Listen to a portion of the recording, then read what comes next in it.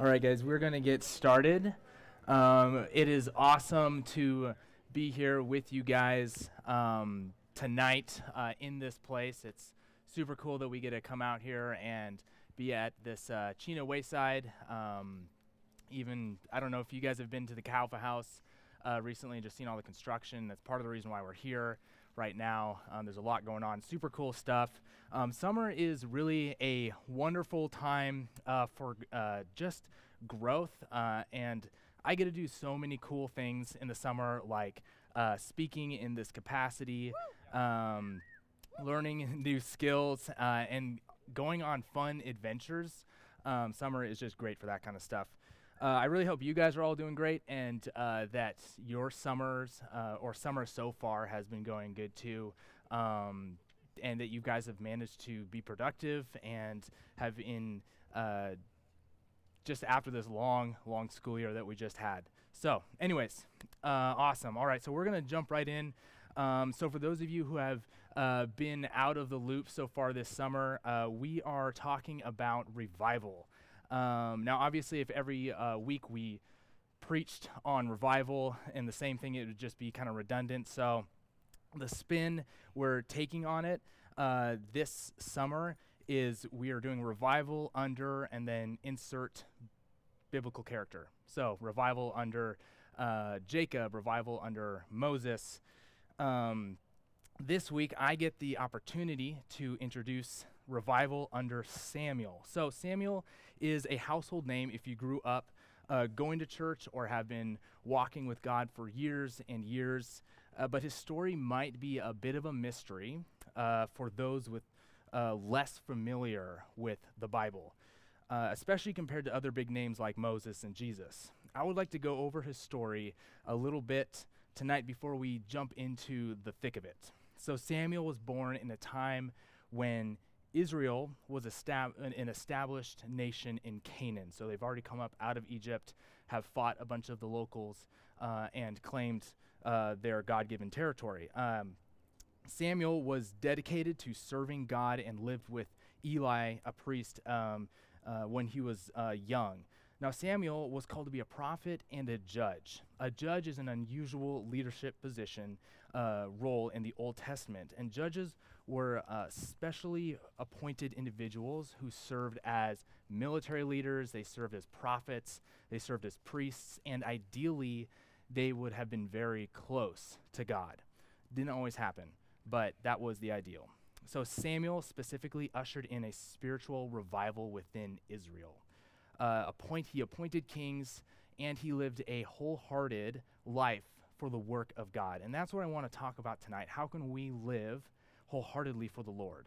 Also, how can we live in such a way to be prepared for a revival that comes? Samuel lived a life that stands as a really great example of this. He knew the voice of God. He removed idols from Israel and decided to go further in obedience even when the revival of his time had already passed. The idea of living wholeheartedly is nothing new, of course. We see it in Scripture. It's talked about in Scripture in different ways. It's really a big topic. And in Matthew chapter 6:24, Jesus says, "No one can serve two masters. Either you will hate the one and love the other, or you will be devoted to the one and despise the other. You cannot serve both God and money." The reality is we cannot live in a way where our hearts are divided. So if we want God to effectively use us in revival, we need to be set apart and devoted to him. So tonight we will look at Samuel's life and hopefully glean some wisdom on how to do that. So revival is really not something that we should expect without the guidance of the Lord, right? It's not a surprise when recognizing the voice of God is super important in order to hear him. I believe it's a dangerous thing when we think we know the voice of the Lord, but it is something entirely different that we're hearing. Samuel actually had to go through this process of learning God's voice from the voices of other people in his life that were surrounding him. So turning to 1 Samuel chapter 3, verses 1 through 10. Samuel in this period of his life is very young. He's being raised by Eli in the temple. He's being taught the ways of a priest.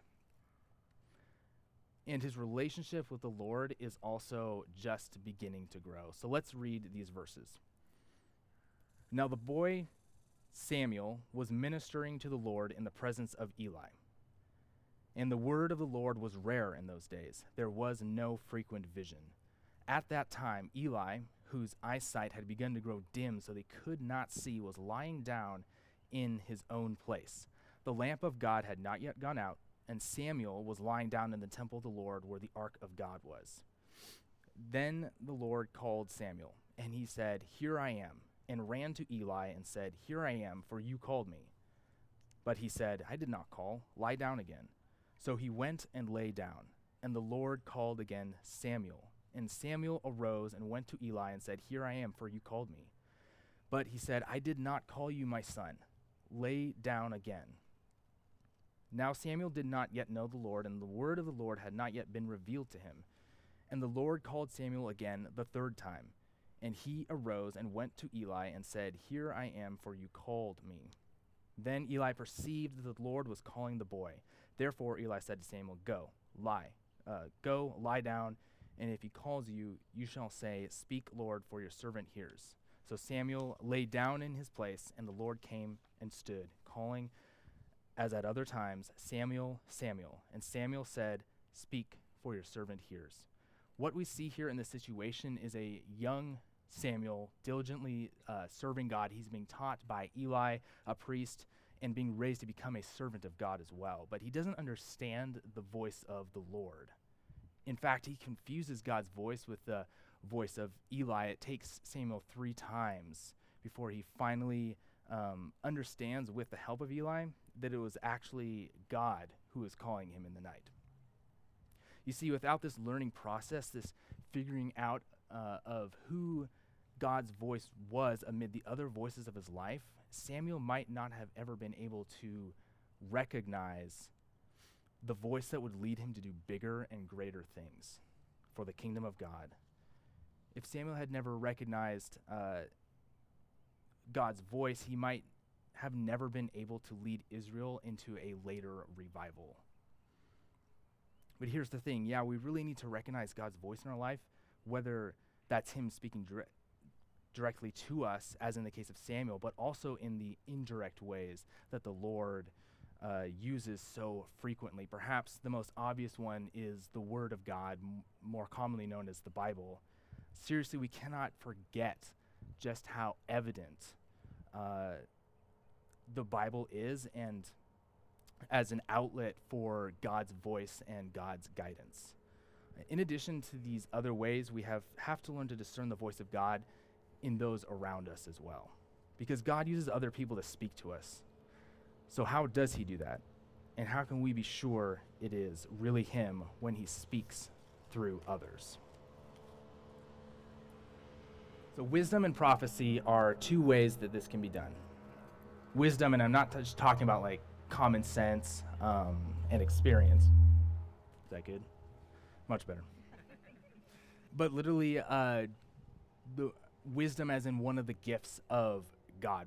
Words of wisdom are counted in 1 Corinthians chapter 12 as a gift given to believers by the Spirit of God.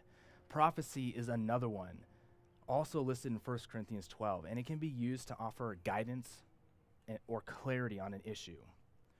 But we have to realize that God's voice is not limited to audible words, but a plethora of different ways. And right now you might be asking the question of how. How can I know what God's voice sounds like? I think the easiest answer to this is also extremely practical. Get to know his character. Be around other believers. Talk to the Lord in prayer. Read your Bible a lot. Really, these will help you to know his voice in an intimate way. The Lord never strays from his character, so you can always trust him. I want to impress on you again, if we do not recognize the voice of God, how can we live wholeheartedly for Christ? Once we do recognize his voice, that's when we can follow in clear direction of his vision for us. So later on in Samuel's life, we begin to be alerted to a terrible problem within the Israelite people, the presence of idols. So if you've read the Bible, particularly the Old Testament, you're probably very familiar with the presence of idols in Israelite culture. The Israelites spent 400 years under the harsh yoke of the Egyptians, where there are a ton of foreign gods and idols and so many different things.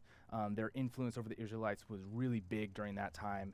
And when in Canaan, after they left Egypt, they were surrounded by a ton of different cultures and people groups who all had their own gods, their own idols, and did not follow the Lord. And because the Israelites, being human just like you and me, it was like inevitable that they would let their guard down, that they would start to grow distant from God and allow the harmful things of their world to start to creep in.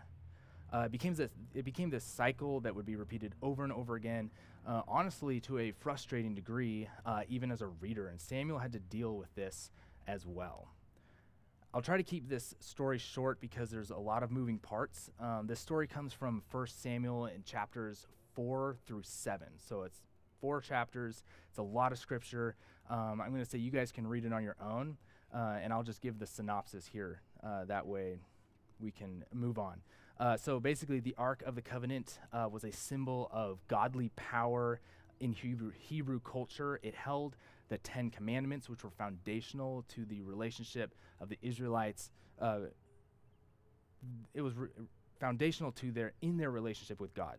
Well, the Philistines, they stole the Ark after the Israelites brought it to war with them, the Israelites hoping that it would actually, just the presence of the Ark would grant them victory against the Philistines. Well, it didn't, and the Ark spent months with the Philistines, just traveling around their territory. The Philistines actually returned the Ark back to the Israelites after the Lord sent plagues wherever the Ark went. And so every time the Ark came to a new Philistine city, those people were beset by plagues.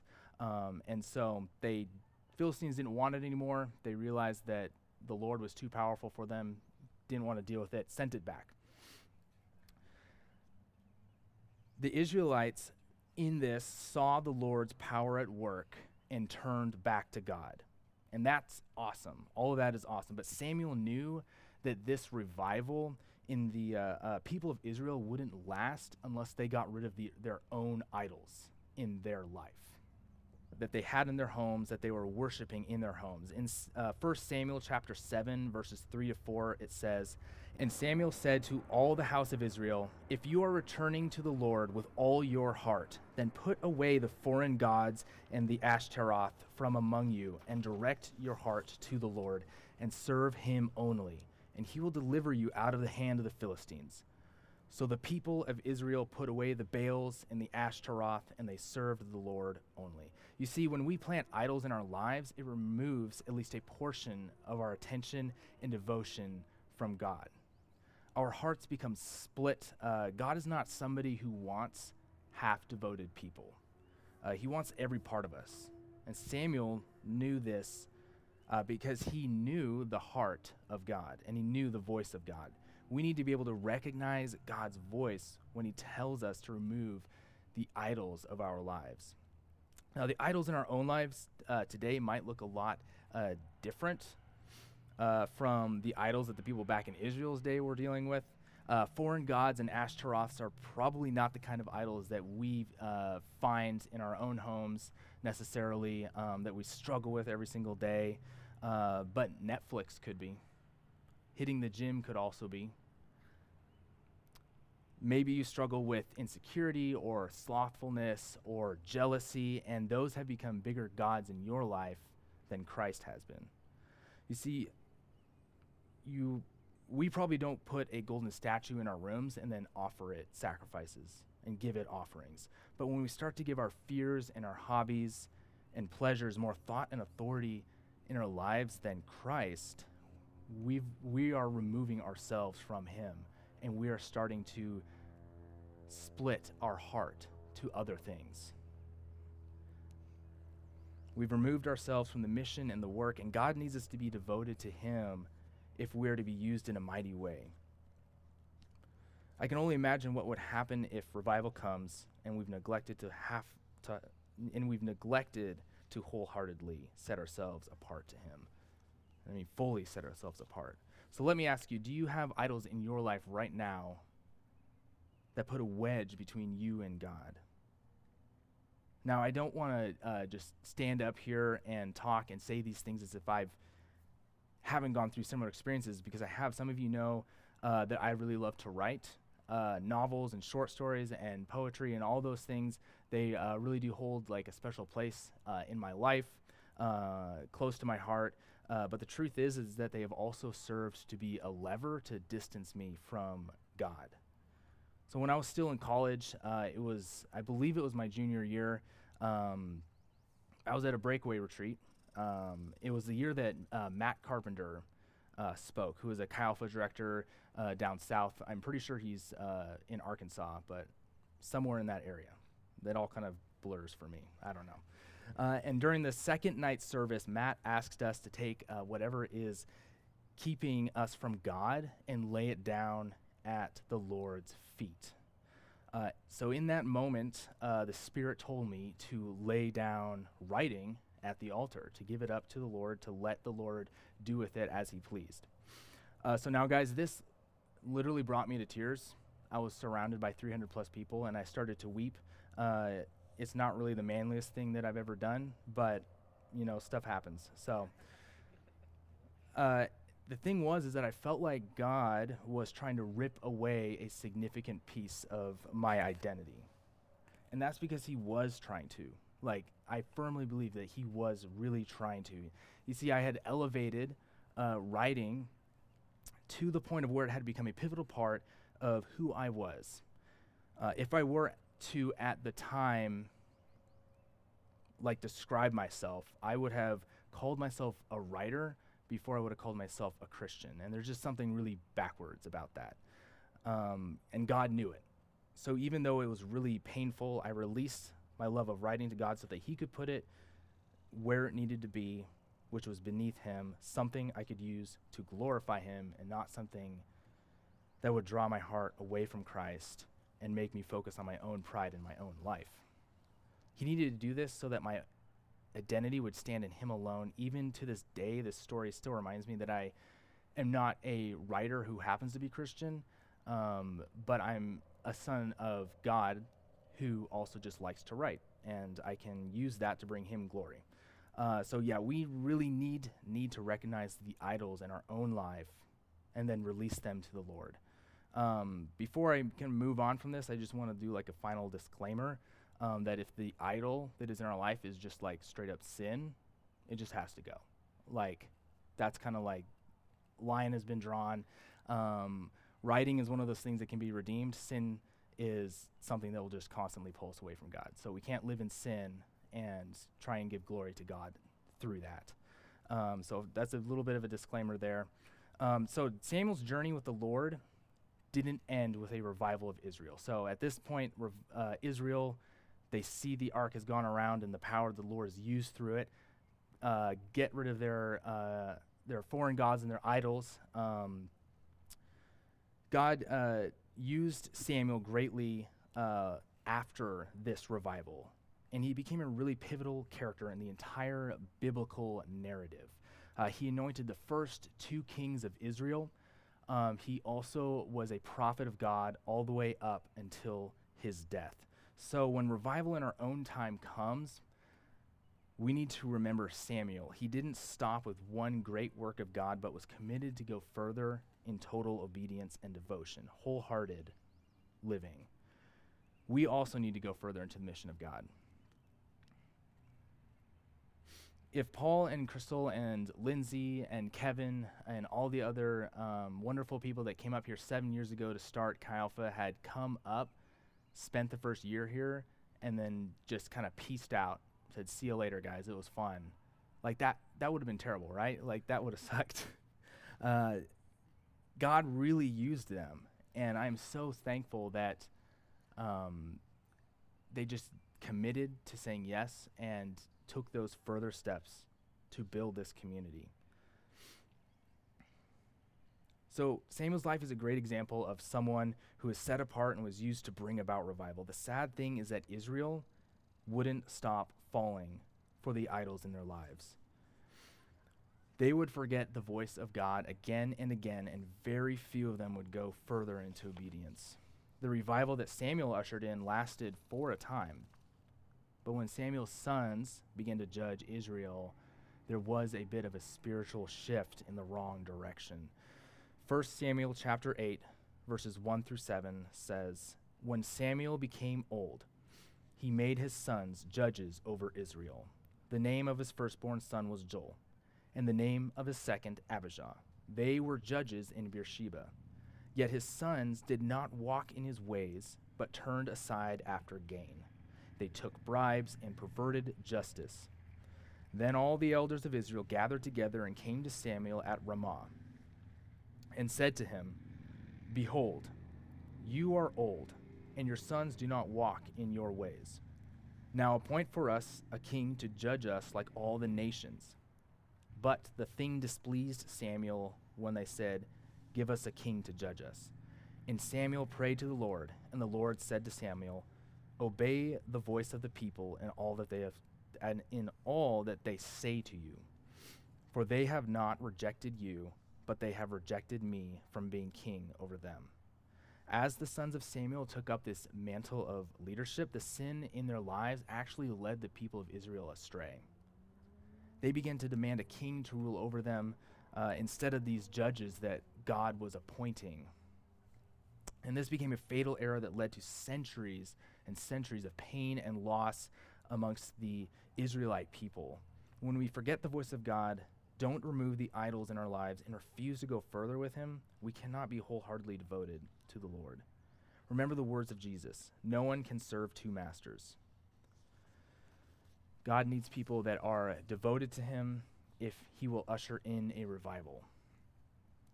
So who will be the shepherds if no one is capable? Are you going to set yourself apart from this world and live wholeheartedly for God? I guarantee you that God will strengthen you on this journey. Learn to recognize his voice, and then you will be able to spot these idols in your own life and begin to remove them, drawing you closer to a life lived wholeheartedly for Jesus. And then keep on going. Like, don't slow down. Always move toward him in obedient steps, because God will use you if you live fully devoted to him. Let's pray. Lord, we love you so much. God, we thank you so much for your grace and your kindness. I just pray that we would learn to know your voice, that we would be able to know your character so that we can trust your voice every time we hear it, Lord. I also just pray that we would live with a conviction, Lord, that when we have something in our life that is an idol that is keeping us from drawing closer to you, that we are putting above you, Lord, God, I pray that we would seek to remove that, to dismantle that, to live in a way where you are just the Lord of our lives, God. That we would be fully and wholeheartedly devoted to you, Jesus. And then help us to keep going, Lord. Help us to keep going, taking that next step of obedience, and not just settling for, the one big step of faith, but even all the little stuff, every little thing, Lord. Help us to do this all for your glory, Jesus. In your name I pray. Amen.